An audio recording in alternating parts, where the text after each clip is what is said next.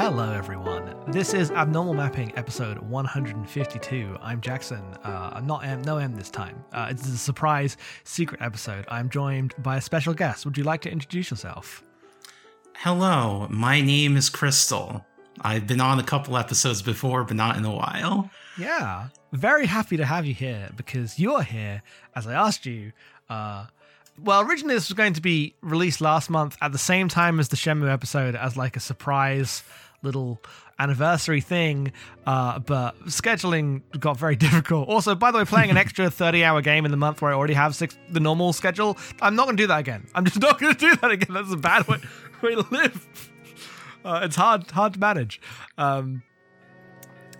But no, I finally played Majora's Mask, and Emma's always like, oh, we're not going to do an episode on that because, you know, there's not much talk about with Zelda, and they're right about that. There's not much talk about, which is why I brought on Zelda expert Crystal from the podcast Book of Majora, right? That's right. The Book of Majora is my Zelda podcast that I've been doing since 2017. Yeah. Mostly about, like, the story and the lore and the timeline. Yes, so I brought Crystal on to have a slightly differently tinged conversation than me just going, well, the thing about Majora's Mask is that it changes how you approach Zelda dungeons, which is true. It does change how you approach Zelda dungeons. Does it? Well, there's only 4 of them, and you got to do them in like a time limit. I guess the dungeons are the most normal part. It changes everything else. Yeah, I would say the thing that struck me replaying this is that everyone talks about like the weird, unique elements of it, but it's also just a good 3D Zelda game. Yeah, it really is. We don't have any other like. I guess we just get into it. It's weird. It's weird. So I played Majora, Ocarina of Time earlier this year again. We did it for the podcast a couple years ago, and I played it again, thinking like I'll do it, and then I'll play Majora's Mask. And I tried to, and then I just kind of stopped because my wrist was hurting. And I got back to it this year, and my initial reaction, like when I played the first like 8 hours. Back a few months ago was, oh damn, the dungeons are finally good. Because I liked Ocarina of Time a lot more on the replay, but I definitely remember thinking, wow, these dungeons are baby dungeons until you get to like the water temple. I really like the water temple. I thought the spirit temple was okay. What's the one that you go down in when you're using the Eye of Truth or whatever. The Shadow Temple? The Shadow Temple, yeah. I like the last 3 dungeons more than the ones before them. But I remember thinking that Ocarina of Time's dungeons were kind of simple and not as engaging as I wanted. And then you start with the forest one in this one. I forgot the name already. Woodfall Temple. Yes. And I'm like, oh, it's already at the same. It begins basically at the complexity that Ocarina of Time reaches at the end, and I was very happy to see that. Yeah, all 4 dungeons in this are bangers. Yeah. I will say, I never really felt the time pressure in the dungeons except for the first one, because I did that whole quest in one cycle, so I beat the boss like as the timer was counting down in the last hours, and that was fun. Yeah, the time is the thing that's interesting to me about this game, obviously. I guess top level, it's we didn't do the summary part, but Majora's Mask, it's the sequel to Ocarina of Time from 2000.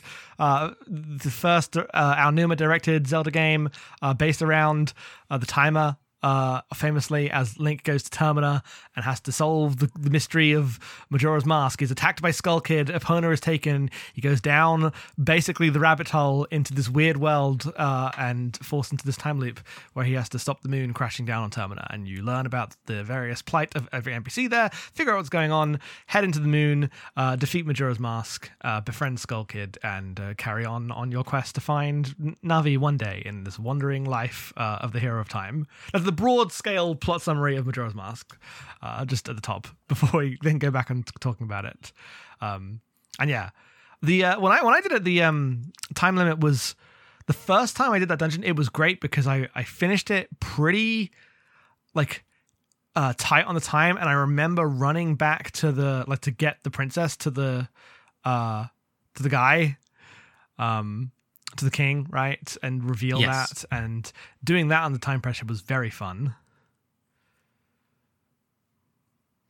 Yeah, I think that's where the time pressure works the best. Less so when you're just restarting cycles for side quests. Yeah, ultimately, I played the 3DS version also, and there's a lot of debates about version differences. I was told that you know what, don't worry about it too much. The 3DS version is fine. The complaints are mostly nitty gritty things that won't matter too much. But I definitely came away complaining about a lot of things and looked all these things up, and a lot of the things I was annoyed about were things they changed. Really? Like what? Like, I think that, and I don't know, I genuinely don't know whether this is a problem with the save system in the remake or not. But learning that the original save system just sends you back, like, you can only restart, you can save and restart the loop. That's all you can do, right? No, you can make a save that puts you right back where you were, but you have to quit the game. Yeah, but you can't, like, die and then come back. You can't, like, there's a suspend feature, I guess, in the yeah, but it does not save statues in the way there are in the game. No. For the 3DS version, and so I remember thinking that the timer was just like really, really easy to manipulate. I guess it ended up barely being a concern. Like the first time I played, when I was like starting to get the hang of it, I felt the time pressure a lot. I felt like going between different areas and figuring things out and thinking of how things connect to each other was very satisfying, which is the thing I like about like Clockwork Time Loop games. Big fan of those, noted on record. But eventually, like once I figured out how to slow time, how to set time to the right systems, it just basically became I go, okay, this loop, I'm going to do this. I set the time to the right time. I do this. I go back. I reset the loop, right? Like it just felt very perfunctory, I guess. Eventually, I figured into the routine of how to just figure it out. And I did not feel the time pressure much at all. And I was told that like the 3DS gives you more ways to manipulate that, but I don't know necessarily the specifics. Yeah, I understand why they did that, because I played the 64 version on an Xbox Series X, and that's basically also how I completed the side quest, except that I had to do it in a more annoying way. So you would say it's not that the remake changes that, it just like reduces the friction of it, but fundamentally the design's still the same. Yes, and I can see how maybe having a little friction there still helps the vibe, but I don't know. By the time I was finishing up all the masks, I was tired of the time loop. That's fair enough. I think my other 3DS change that I had heard about and was definitely irritated about playing it is that apparently they made the movement worse on two of the masks. Specifically the swimming and the Deku Scrub Link. I didn't realize that the Deku Scrub jumps were broken because I was trying to do the jumps. Why can't I fucking jump on these lily pads? Why is this game so annoying? And then I realized, it's hard to jump on the lily pads because they like change Link's acceleration in that form. And then, they took away the momentum-based jumping. Yeah, and they took away the Zora swimming outside of like limited magic for like you use your magic meter. There's only certain areas where you can like go through the rings and pick up the magic things and like refill that instantly. That is definitely the worst change they made, because the really special thing about this game is not the time loop, it's not the like horror elements, it's that all the movement feels really good. Yes, and so that was my biggest disappointment. Is I was like, the thing I want to do in this game with the time loop, it's a game about space, right? If the game is about time, it is inherently about space, because it becomes about what is the way you can learn the space such that you can move through it and understand it within the set time. Thus, the movement mechanics become like inherent. They are the most important thing. Like, I really liked Dead Rising, but that is a game about how to position yourself through crowds of zombies, right? Before it is a game about shooting zombies, about running through them all. It's a game about like your weird walk cycle.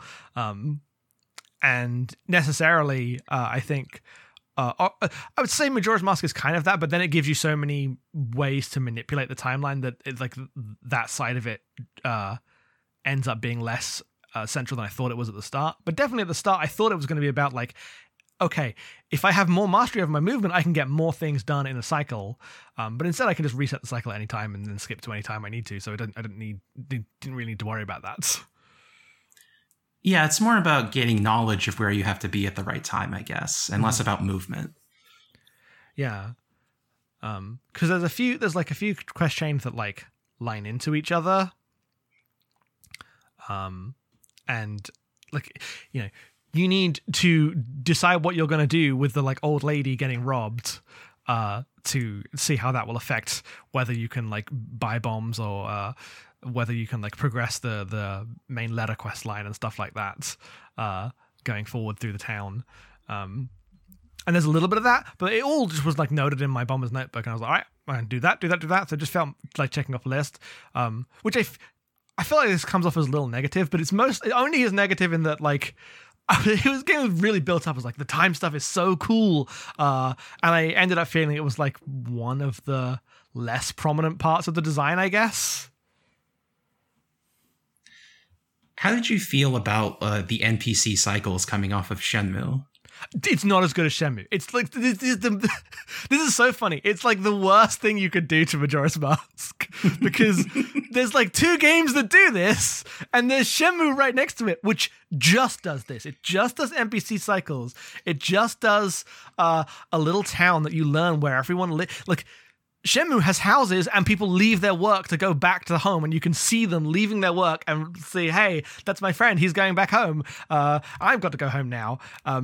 And the sense of like time is so different in Shenmue because the sense of time in Shenmue is all about like a specific mood and place, like of 1980s Japan, whereas the sense of time here is much more about the mechanical like linking together of all these puzzle pieces because it's a big Zelda puzzle.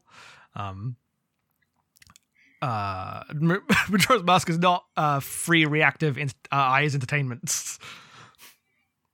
Absolutely not. The way that it is just like a big puzzle, it kind of ends up making me feel more detached from the NPCs because they're just these little programs that are moving around on a schedule, and they don't feel as much like people the way the Shenmue NPCs do.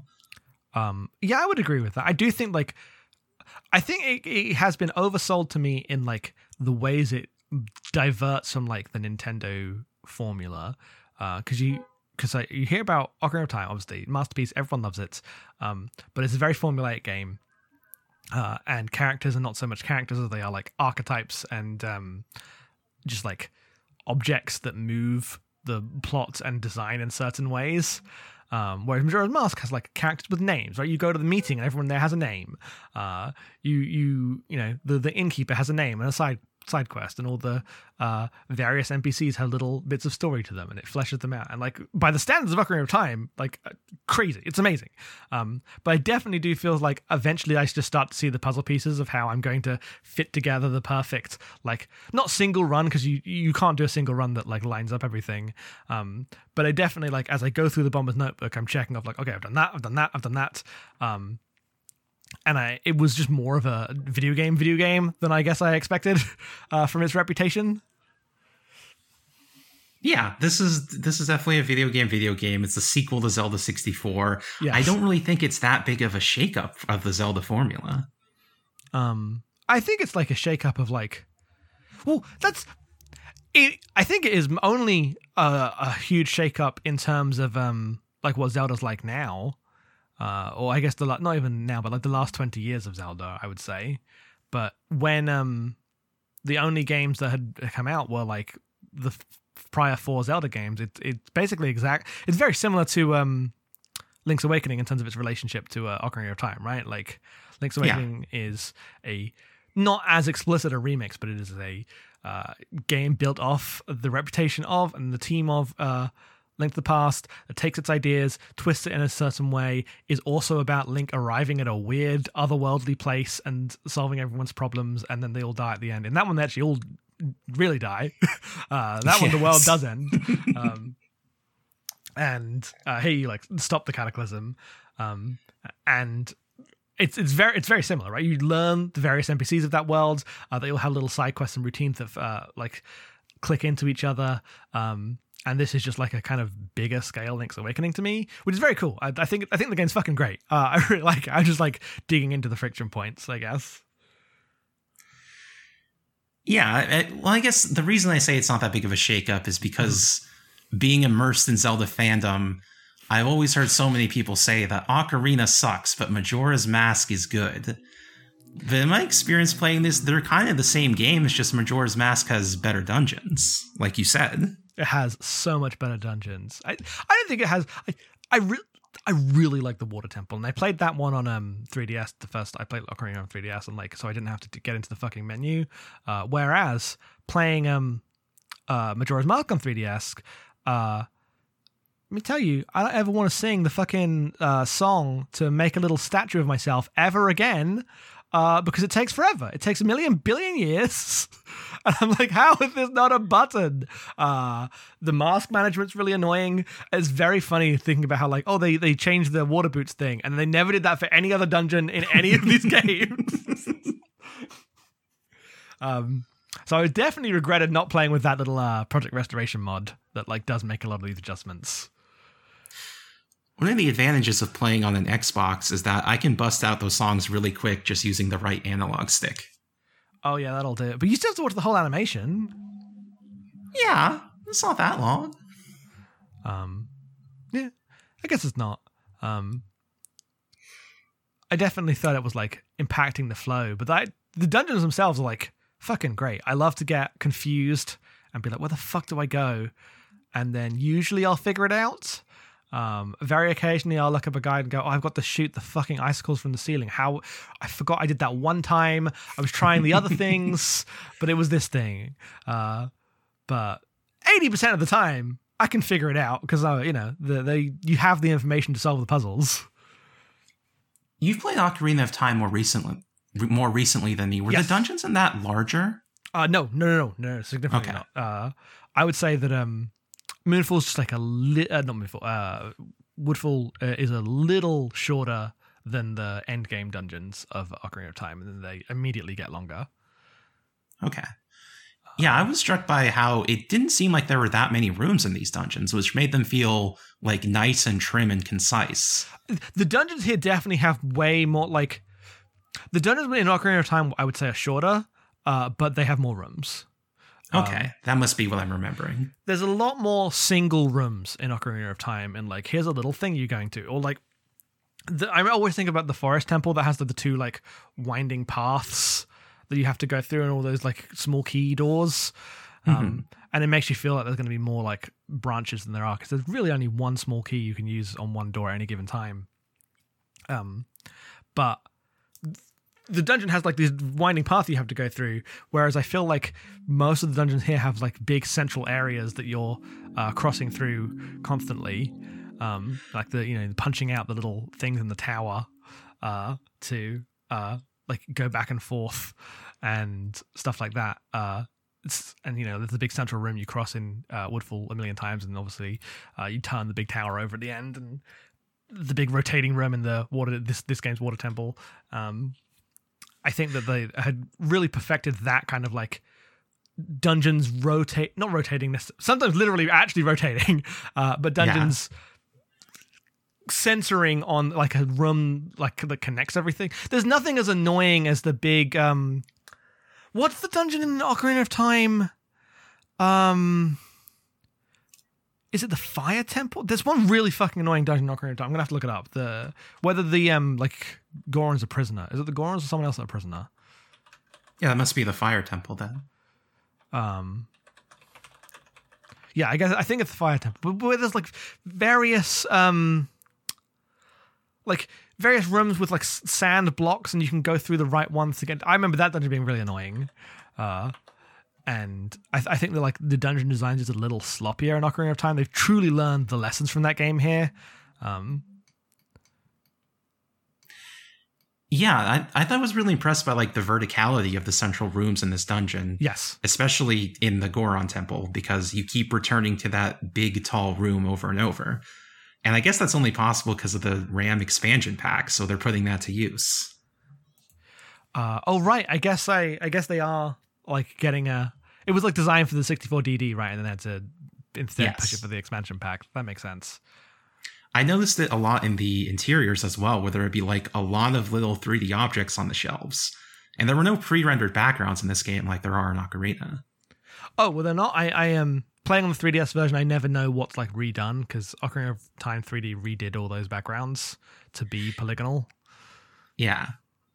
Link's house and Castletown are pre-rendered backgrounds, but none of those in Majora's Mask. It's all 3D, and you can always look around in first person. Okay.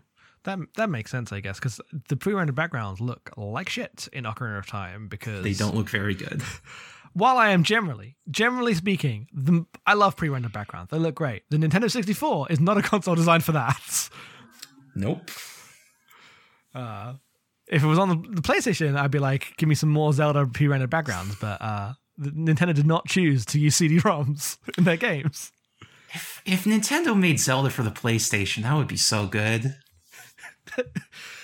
I don't even know what that would look like. Like not even a playset, but just like, well, if 3D Zelda came in like the CD-ROM era where they couldn't like, where the rooms had to be smaller, I guess, but they could be more graphically detailed. I genuinely don't know what that would look like. I mean, the entire history of games would be different.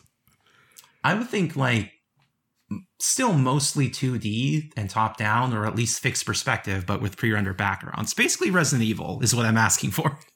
I do like Resident Evil more than Zelda. That's just true of me. But that's just who I am, I guess. I guess I'm edge a little more Zelda, but I do love a Resident Evil. I do love finding keys to open doors. Yeah, in both games, I love to find keys and open doors. I think the thing that Resident Evil has is just a bit harder. This is the problem I have with this game is it's a little too... Easy is the wrong word. I was thinking a lot about Zelda difficulty in this, and this is an area where I think like terms are a little hard to like nail down. In that I don't know what to say when I say the game's too easy or hard because I don't know what difficulty means in Zelda games. Because difficulty in Zelda games isn't like a Dark Souls games, right, are hard, right, in ways that are very clear. It's hard to fight the guy. It's usually very easy to fight the guy in Zelda. So the difficulty in these games is like puzzle solving stuff, and it's usually very binary. Either you know the solution or you don't. And I came to want a little more like granularity on that. I think there were a few times where there were like shades of grey in like certain bosses that weren't just the like 3-hit cycles. I know this is like a change. Like they added big glowing eyes to the bosses in the 3DS version. But like I really like the big eye, the one that's like the a 3D version of that Link to the Past boss with the like eyes rotating around him. I forgot the name. Twin Mold? Not Twin Mold. That's the no, not Twin Mold. The big in the Secret Shrine. I'm not remembering this one. Well, it doesn't matter. But I think that generally the bosses were like just puzzle bosses that you beat. Did you enjoy wrestling Twin Mold at least? It was kind of annoying. It was kind of annoying. And then I looked that up and was like, oh, you didn't do that originally? Okay. No, the bosses in the Nintendo 64 version are mostly just worse, except for Goat, who's always fun. Because it's fun to just crash into someone. Yeah. But this is the thing I think the movement loses, is that when there's a time limit... When there's a time limit and you have to complete a dungeon within a certain amount of time or you lose your progress... I think it becomes valuable to have a form of like difficulty that isn't black or white, because I want there to be things like, oh, this thing was hard, so it took me longer, right? Not this, where that doesn't really happen much. I'm either beating a thing because I know the answer because I know the solution to the puzzle, or I am stuck and I'm waiting to figure it out. I think the movement is the thing that like creates this difference, and this is where like the lack of being able to do the cool swimming in the water temple really did drag that one down for me. What was the first boss like on the 3DS version? Really, really easy. I just shot him with arrows and then hit him a million times. Okay. He was a little harder on the Nintendo 64, and that was the one where I felt the pressure because there's not really like a trick to him exactly. You just kind of have to hit him with bombs and arrows. I remember, so because I fought him twice because I fought him when I played the game a few months ago and I restarted this time. And I remember that time I was doing the thing where I was changing into Deku Link and trying to like hit him from the top, which I think is the intended new method you're meant to do. And I realized that I couldn't do that. I didn't have to do that. I'd shot him with an arrow, he would flinch, and then I would immediately hit him. It felt like I had cheated somehow. I was like, is that really how you're meant to beat him? That's so weird.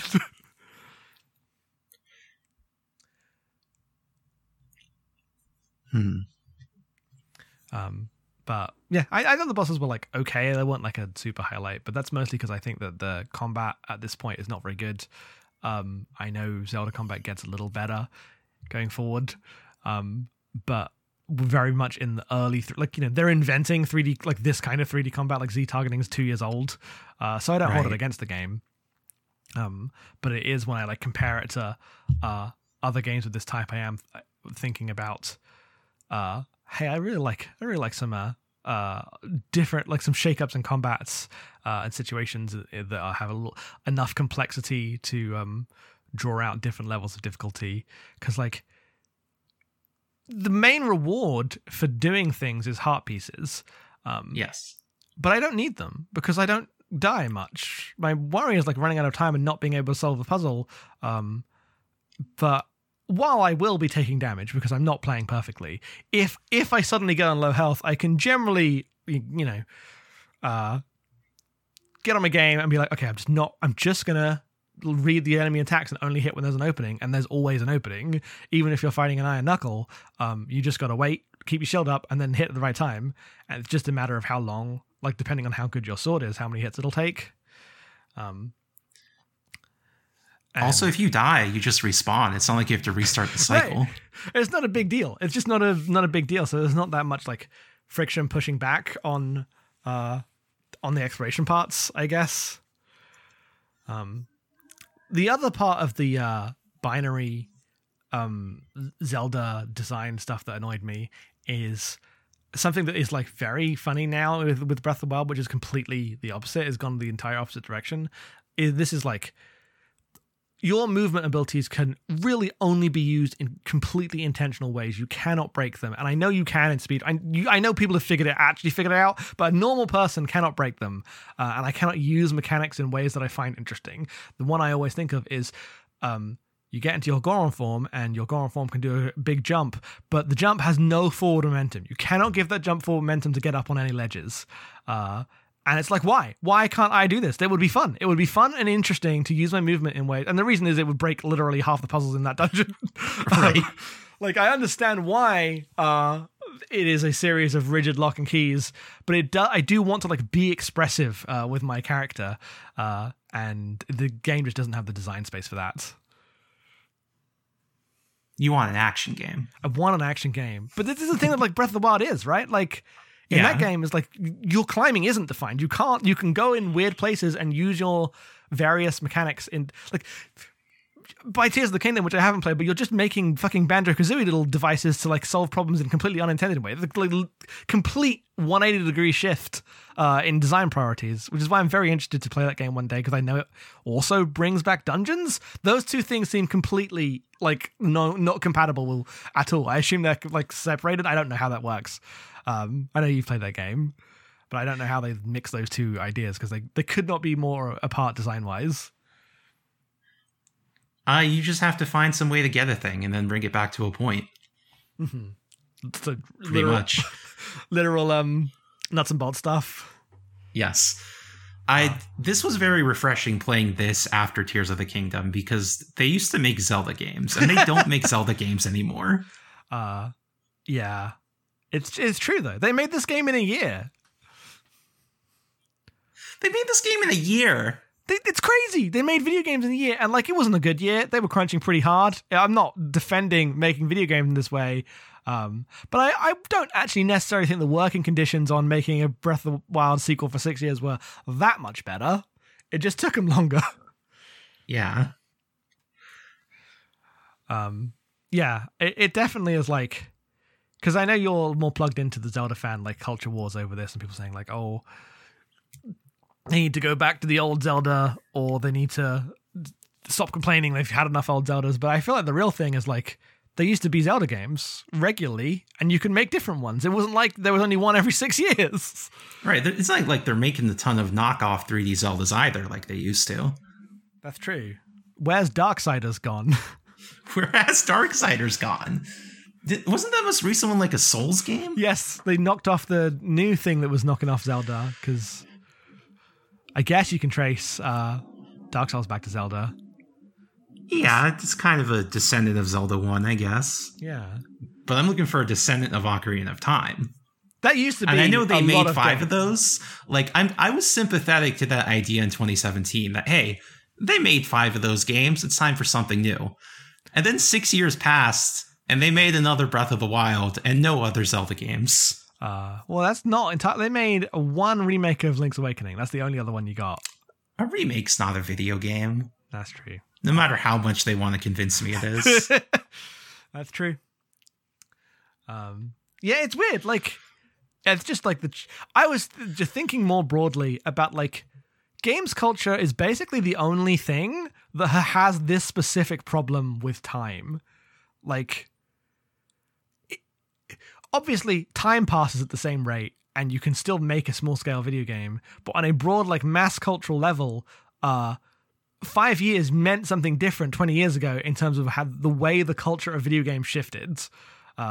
Now that's like barely enough time to make one game if you're like making games for a mass audience, which is crazy. I don't like it. That's in most art spaces. That's like a long time. Most music genres do not have like a peak of 5 years, right? In terms of like broad scale, like, you know, dubstep comes and goes in 5 years. And the thing with these like 5-6 year sequels is they tend to change very little. Like you look at Horizon 2, you look at God of War 2, you look at Spider-Man 2, you look at Zelda 20. Those on a visual level are basically the same thing as the last game. They have like a few new features added to them, but they basically play the same. Whereas like in a 5 year span in the PS2 days, you would get 4 sequels and there would be like weird shakeups in the art style and the gameplay. Yeah. Like Wind Waker to Twilight Princess to Skyward Sword, those are 3 fairly different games, even within the same basic formula. I think about those as being like fairly spread apart, but I guess by modern standards they're not. Oh. Because I remember at the time thinking, wow, it's been such a long time from Wind Waker to Twilight Princess. 4 whole years. 4 whole years, and I was like 11, so I wasn't even playing them, but I was like reading game magazines. I was like, oh, is there finally a new Zelda? I guess. Oh, damn.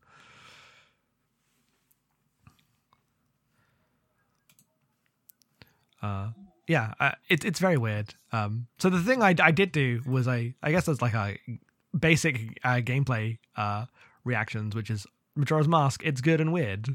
But the other thing I did was I spent the last few hours, or most of today when I wasn't busy at home, catching up, familiarizing myself now that I finished Majora's Mask on Majora's Mask discourse in the world. And I have to say, what's going on with that? What have you been watching and reading, Jackson? So I found a video that was like, well, first of all, I found people talking about the MatPat video about the grief theory or whatever. And then I found another video that was like, I've solved the mystery of Majora's Mask. And you know, Majora's Masks, it operates on multiple levels. Like there's a literal thing that happens, but also the literal things, they mean something. So like Link dies at the start of the game, but he doesn't actually die because, you know, Link, he lives and continues on and is in Twilight Princess in some way, and we know what happens with this Link. But also he does die because it's about coming to terms with death. So like, and then I was losing my mind because I'm like, you just described a story. Like, yes, a story has things happen, but it's made up because it is a series of signifiers that you can interpret in different ways and provide different readings. That's what a narrative is. You can do that with any story. You can do that with Ocarina of Time. That's just all games, all stories, all anything. That's what it means to read a text. And it was being presented as if it was this revolutionary new idea that no one had ever done before. And then I saw arguments like, is it about trauma, or is it about like coming to terms with death, or is it about whether Zelda abandoned him? The theory that it was about Zelda abandoning Link, but it relied on information from the Hyrule Historia published like a decade later. So I don't understand why that matters. They were making that up. I think this is mostly a game about like teaching kids to be kind to their friends and to forgive them when they make mistakes. Yeah. So I really like the story of this game. I think it's good fun. I think it's a little spooky. I definitely thought that, like, wow, there's a lot of reaches in these analyses. Oh, not even reaches, because I don't even necessarily disagree about like the validity of these reads. You can read this game in various ways and through various lenses that will like bring. It absolutely suits itself to like the grief read. Like you can read it in these ways of like, what does this game say about trauma and grief? The thing that was surprising was how much that was through the gamer lens of like solving puzzles. Like it was presented in the 4-hour I've solved Twin Peaks video style, and not the I'm playing a video game and thinking about it style that is normal to me. Did they bring up that when you're rolling around as the Goron, it's better to not touch the stick because you have to just have faith? That did not come up in any of these. I remember that was a very popular read back in the day. It is true, I guess. That's the thing about all these, is that usually they're not wrong. They're just presented in a really extra way. It's just the tenor of them, right? It's like the breathless tenor to discovering a video game can have themes, which I guess for a lot of people, Majora's Mask is the first game they played that had like themes in this way, which isn't to say that they were playing games that didn't have themes. Ocarina of Time has just as many themes because it's a text, you can read it, but it is a game that invites thinking abstractly more than Ocarina of Time, right? It just doesn't make as much literal sense. You have to engage with it on a different level. And it seems to be that there are certain Nintendo YouTubers who have never done that before or since with any other video game. I guess it is less of a thing in later Zelda games. Like in Breath of the Wild and Tears of the Kingdom, they're very explicit about everything, to a fault. Yeah, I didn't finish. I've played a bit of Breath of the Wild, but I didn't finish it, and I've obviously not played Tears of the Kingdom, but they do give you some real-ass lore backdrops, and they do explain everything that's going on at all times. Meanwhile, here, Link wanders into a Dark Souls kingdom, and they never really explain what the deal is with that. The thing I found interesting with the people trying to work out like how does Termina relate to Hyrule, but it's like, I mean, it doesn't. It's a new game. It's a new story they're told.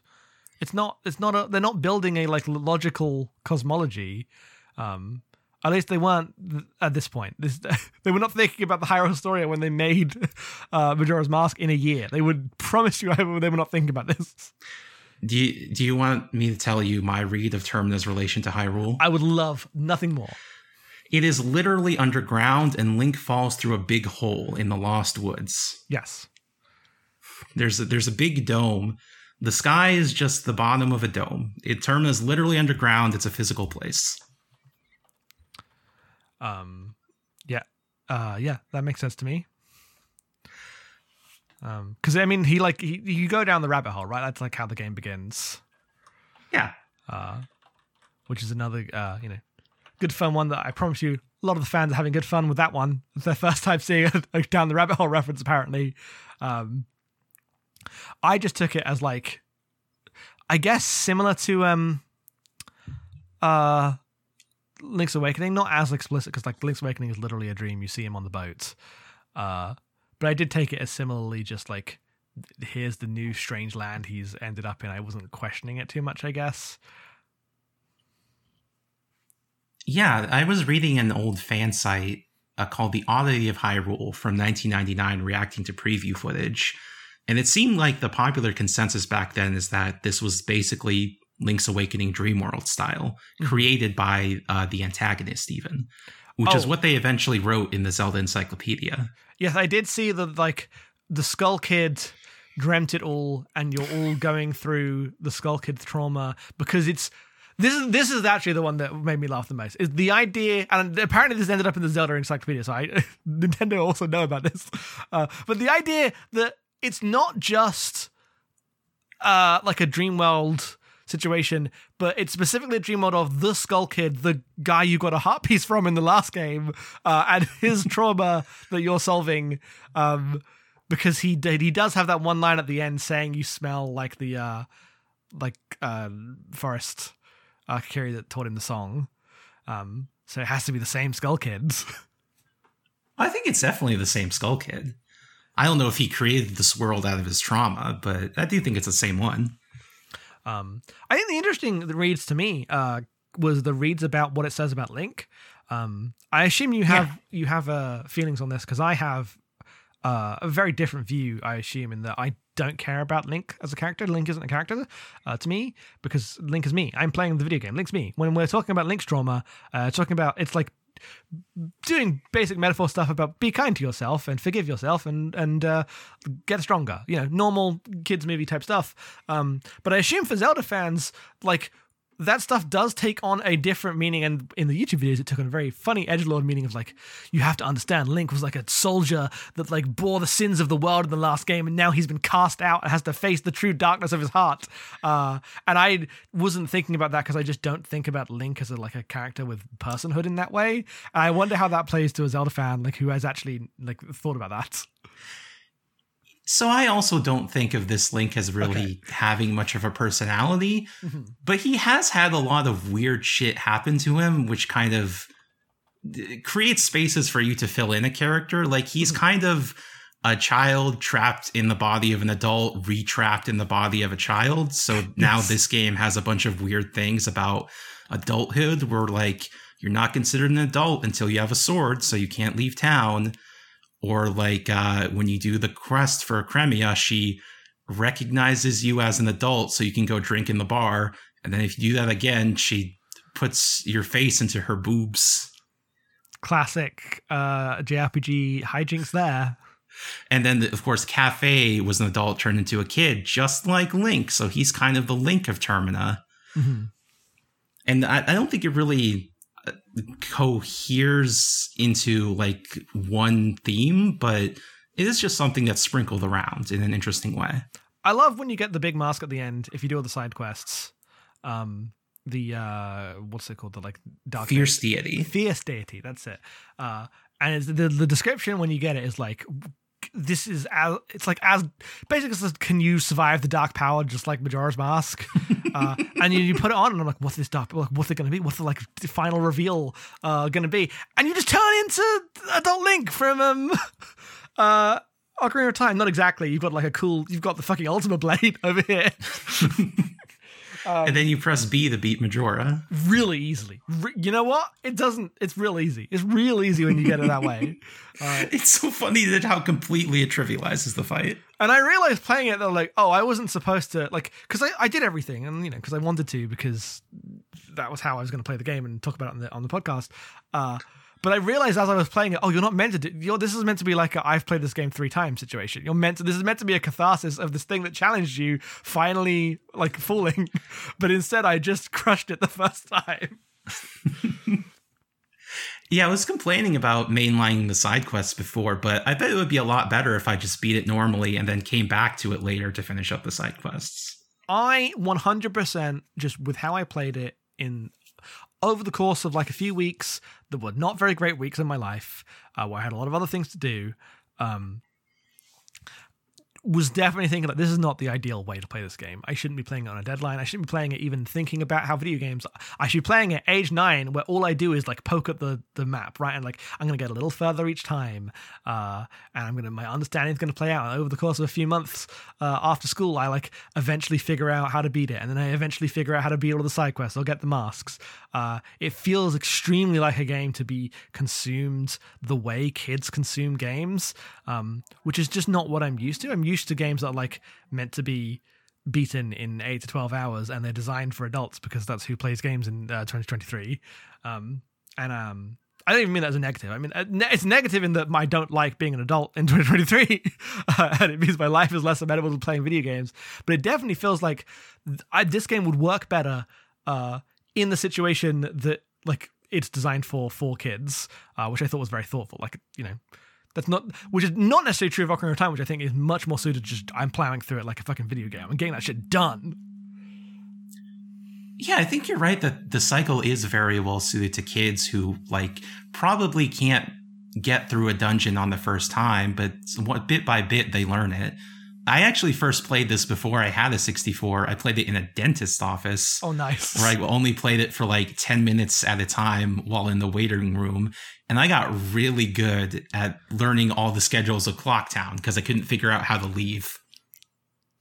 Yeah, that'll do it. Because you didn't get the you didn't get to the bombers getting you into the hideout for the observatory. No, I think I might have gotten into the observatory, but then I got called into the dentist. Okay, and you don't go to the dentist that often. That's true. You like once every 4 months at maximum as a kid. I would say 6 months as a kid. Yeah, probably a year, honestly.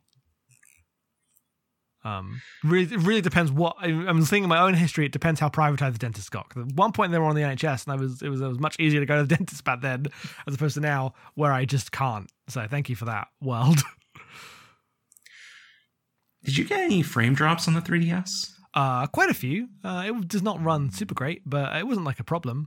Just when I was doing like certain attacks, it would drop a few times. But I wasn't playing it in 3D. I was playing it in 2D, so maybe that makes a difference.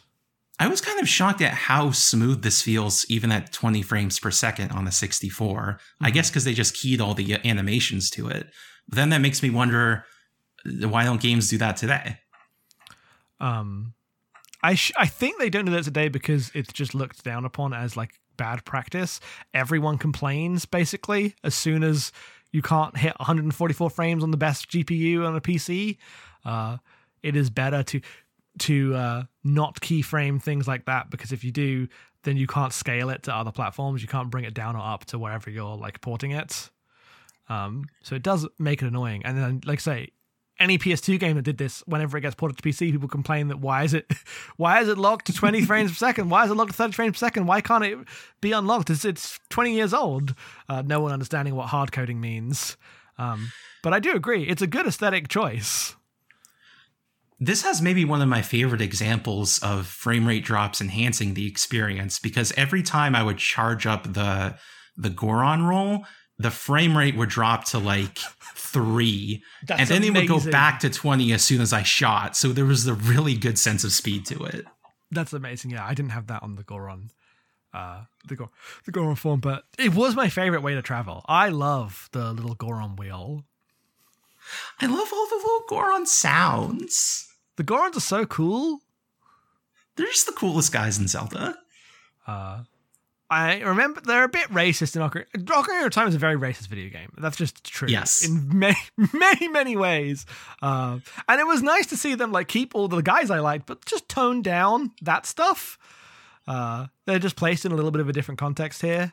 Obviously, we don't have the part where it's about Ganondorf, who it's one of the most racist characters in video games. Just like, here's the scary brown man, the only brown man in his culture, and when he comes to town, he will end the world with impurity, and we must restore the Hylian kingdom with like the most Aryan couple who have ever lived. And I'm like, are you just doing this on purpose? You just okay, all right, don't worry about it. But obviously, anyone who's played Ocarina of Time knows that in doing that, they book him too strong, and they just make Ganon really cool. There's a lot of debates, and we were posting about this, like, as to whether Ganondorf is misunderstood or not. I don't think it's that he's misunderstood. It's just that the game's fiction, and so when the game is saying he's evil, you don't agree because he's too cool, and it would be racist to agree, so we have to just stand Ganondorf. He plays the organ like that. He's sick. He's so cool when he plays the organ. He's awesome. Look at him. He's got the beard. He's got the fucking like grin. He plays the organ when you come in to fight him. He rules. Everyone loves Ganondorf. He has an amazing laugh. That's so true. That's the thing about having no voice acting, is when you do have voice acting, it's really good. Yes. Okay, one of the greatest scenes in video games is you push the Zora to the beach, and then he stands up. Yes. And he sings this little song about the plight of the eggs. And he's like, yeah, baby! And then he falls down dead. And I was losing my shit laughing. I was like, this is amazing. This is video games. This is why we play video games. I love this shit. That ruled. That was so funny. How did you feel about the Zora living in like a weird music commune? I thought it was good fun. It just made me think that Zelda is just about music a lot. I don't know why. I don't know how much this continues after this point, because I'm mostly familiar with the this game's, like, you know, I only played a little bit of Breath of the Wild, but between the Ocarina, between how much music stuff is in this game is like even more than Ocarina, and then Link's Awakening being like all about the instruments for the Windfish. Music as like a form of communication to have an effect on the world is like a central Zelda pillar at this point, which maybe it goes away immediately the next game and never comes back again. I don't know. But that was my feeling here. It was like, it's really like thematically central to all these cultures. Yeah, it's still in the next 3 Ocarina sequels, but definitely less emphasis on it. I also really liked the way you use magic is through music, basically. Yeah. Well, the difference in Ocarina of Time is that Ocarina of Time has the magic through the music in the Ocarina, but this explicitly, because you like put on the masks and transform into other like people, the different forms of performing the Ocarina songs like say something about the culture that they're from, right? When you play the drums for the Goron, for the lullaby, the like tiny Deku saps can like make these incredible noises with their massive horns. Yeah. And then the Zora have just like bands because they're cool guys. Hell yeah. I really liked it. I thought it was good. I didn't necessarily have a coherent like thematic take on what it all says, but it is definitely like a core idea here. And I definitely enjoyed going to the weird Zora homeland. Both the Goron and the Zora homelands here are just so much cooler than they are in Ocarina of Time, where they're the most, hello, we live in a water place. Here is our big king. Or hello, we live in Rock Place. Here is our big king. Which is not how they are here really at all. No, the Zora music hall is like really colorful. They do a really good job of, it's still basically the same texture, but then they just color it differently. So it looks very vibrant, but it's like made efficiently. Yes. The asset reuse in this game is so cool, because I know it's like the famous thing about it. But it's very strange how you said, because you mentioned in like the new Spider-Man game takes 5 years to make, but it looks basically the same. But I know that that's not true. Like, technically, under the hood, they have done infinitely more work than has been done in Majora's Mask in how the new Spider-Man game compares to the old Spider-Man game. But the aesthetic impact of whatever changes have been made creates just an updated version of the same ideas. Whereas this is remixing the literal actual assets from the old game. It's barely even changing the assets, but the aesthetic impact of how it presents them is so radically different. And I would like some modern development practices to take influence from this, please. It's really good, actually. Yeah, I didn't even feel a sense of asset reuse because, like, the environments are all new. There's a ton of new enemies. There's a ton of new items. They reuse the NPCs, but that's clearly, like, in a very intentional way to create a weird vibe to it. But this feels like a different place than Hyrule. Yeah, I didn't mean that necessarily negatively. I felt the asset reuse in that I recognized things from Ocarina of Time, but I mean that as a positive. I never was like, oh, I can't believe it's the same guys. Yeah. Yeah. It's fun to see like the spaces reused in uncanny ways. Yeah.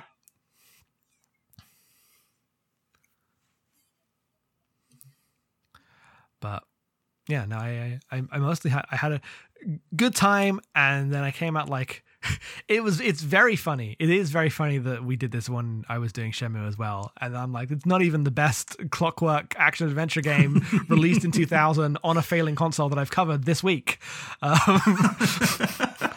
Like, it's just so hyper specific that I accidentally did those at the same time, because Shenmue ended up being one of the true greats. But this is fantastic too. I still really enjoyed it, and I think a lot of my criticisms are like in the context of it being so beloved now, because I know at the time it had a little bit of an MGS2 arc in that it wasn't necessarily, it was thought of as like the weird follow up, right, to one of the best games ever. Yeah, and Nintendo fans will keep that chip on their shoulder for decades. Yeah, whereas now I just hear it talked about like as the classic philosophical game that's about all these incredible ideas. Did you know it's like a Buddhist masterpiece? I'm like, yes, I recognize the very basic Buddhist ideas it's pulling from. It's not that deep. Skyward Sword is where you get the really good Buddhist ideas. Yeah. I'm like, I'm not saying it's not there. It's obviously there, but there was an extremely Orientalist twinge to how the white guy was talking about this. Who, you know what I mean? And like, the Japanese game is pulling from like some Buddhist cultural traditions. Like, yeah, I fucking did, mate. I recognized it. You're being weird. I want to post a screenshot for you. It's from the ancient cistern in Skyward Sword. Tell me what you see here. All right, let's take a look at this. Oh, yeah, okay. Yeah, there we go. That's just Buddha with the pussy. Yeah, that is Buddha with a pussy. They did put a pussy on the Buddha door. Where's the video essays about this? Well, so, okay, I guess I can mention that the video essay one of the ones I watched, did talk for a long time about how the Sky Temple, or the Sky Tower, I guess, has the like the 4 giant statues look like dicks. And I was like, do they? Like, I guess. But that's just because they're statue columns. Like, are we reading into it? Like, we necessarily, like, phallic statues here? Is that what we're doing? I was definitely doubtful. I was like, it's not necessarily wrong. They are big statues that look like dicks. But I wasn't necessarily reading that. But that's a pussy on the Buddha door. So maybe my mind was too small.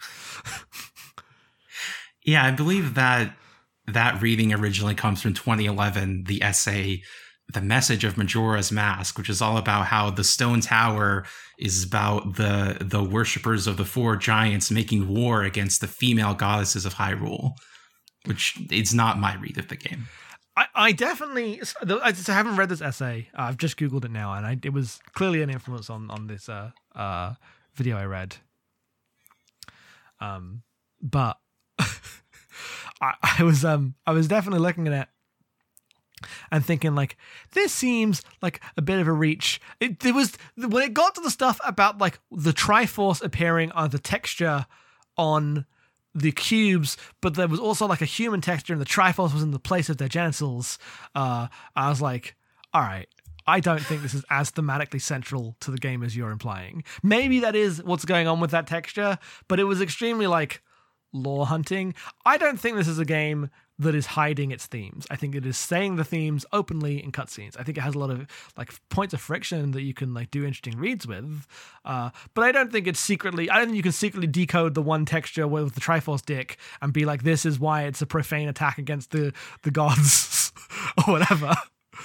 Treating it as a decoding thing is so weird because Nintendo has been very open and clear that the story is like the last priority for Zelda. They make the game first and then they figure out the story. Yeah.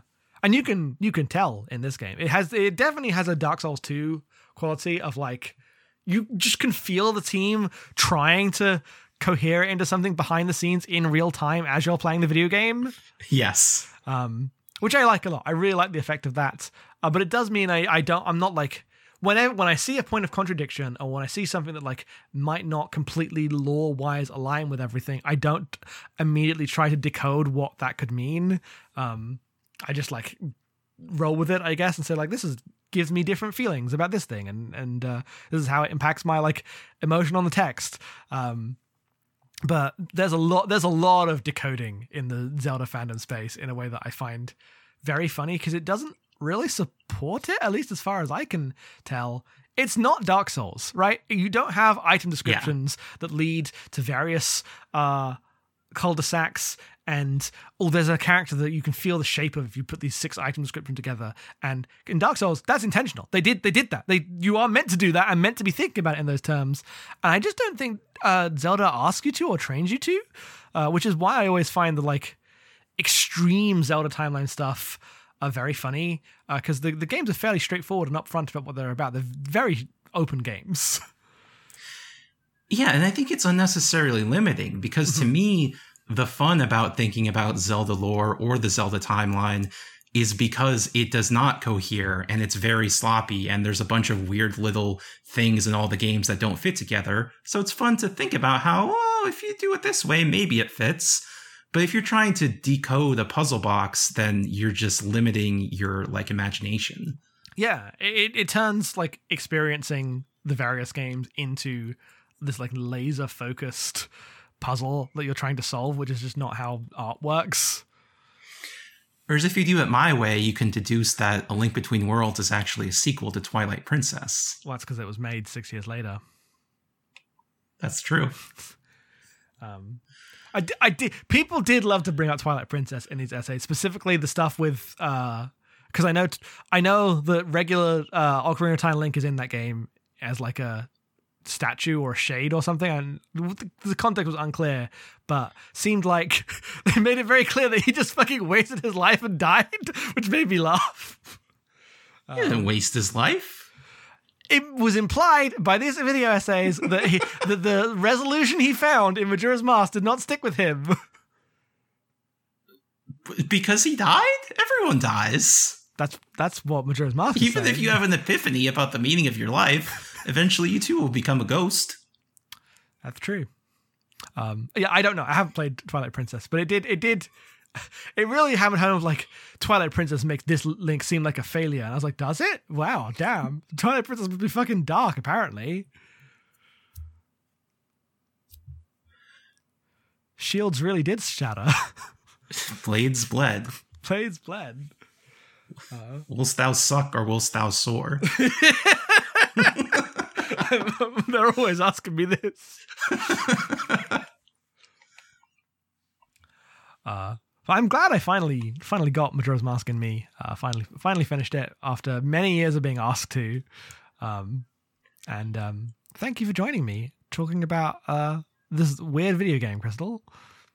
Yeah, I was glad to be on here. I'm glad that you enjoyed the game. Yeah, had a good time.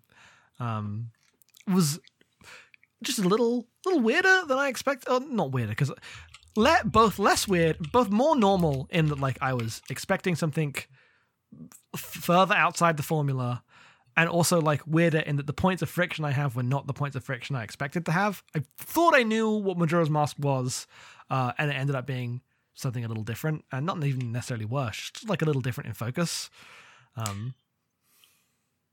To me, that is the lesson of being part of the gaming fandom, is that your idea of a game almost never matches up to what the game actually is.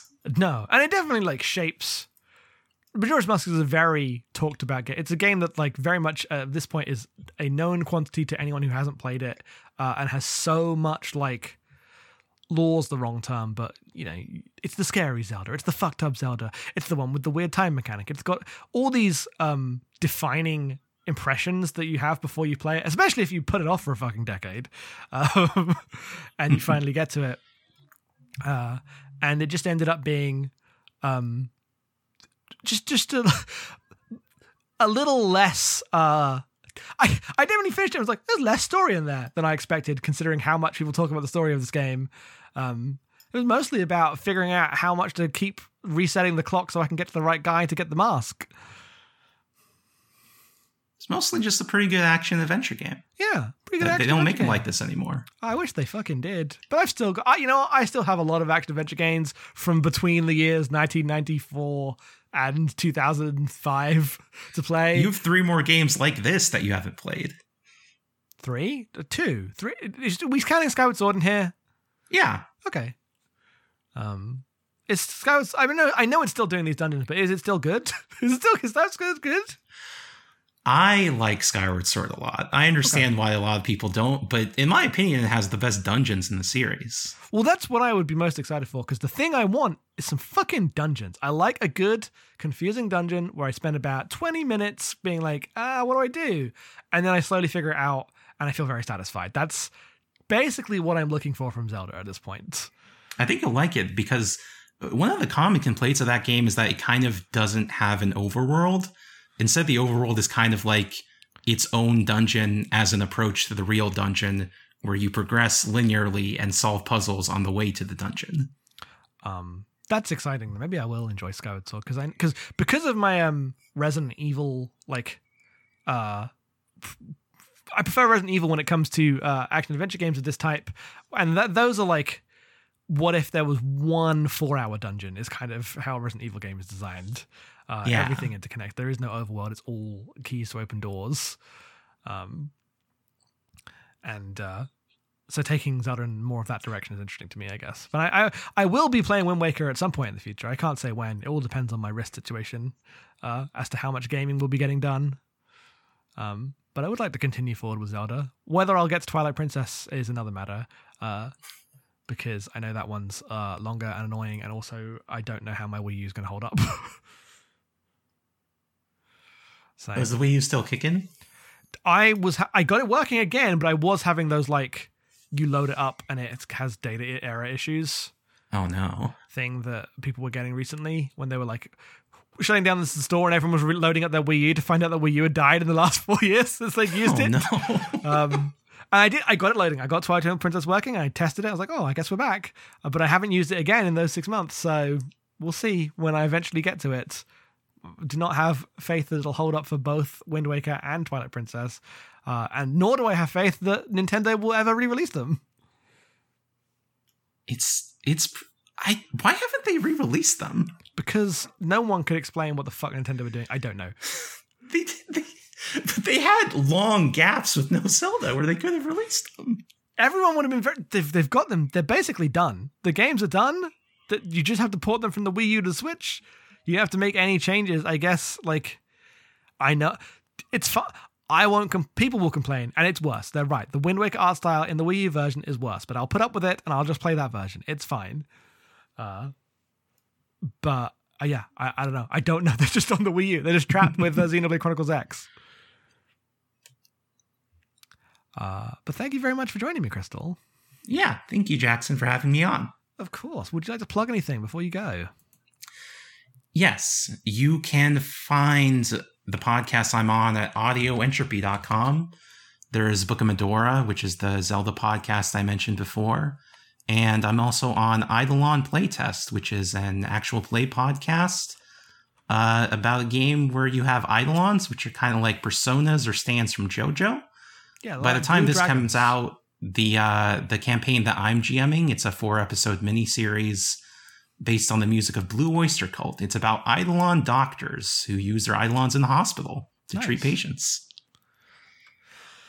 Yeah. Well, thank you.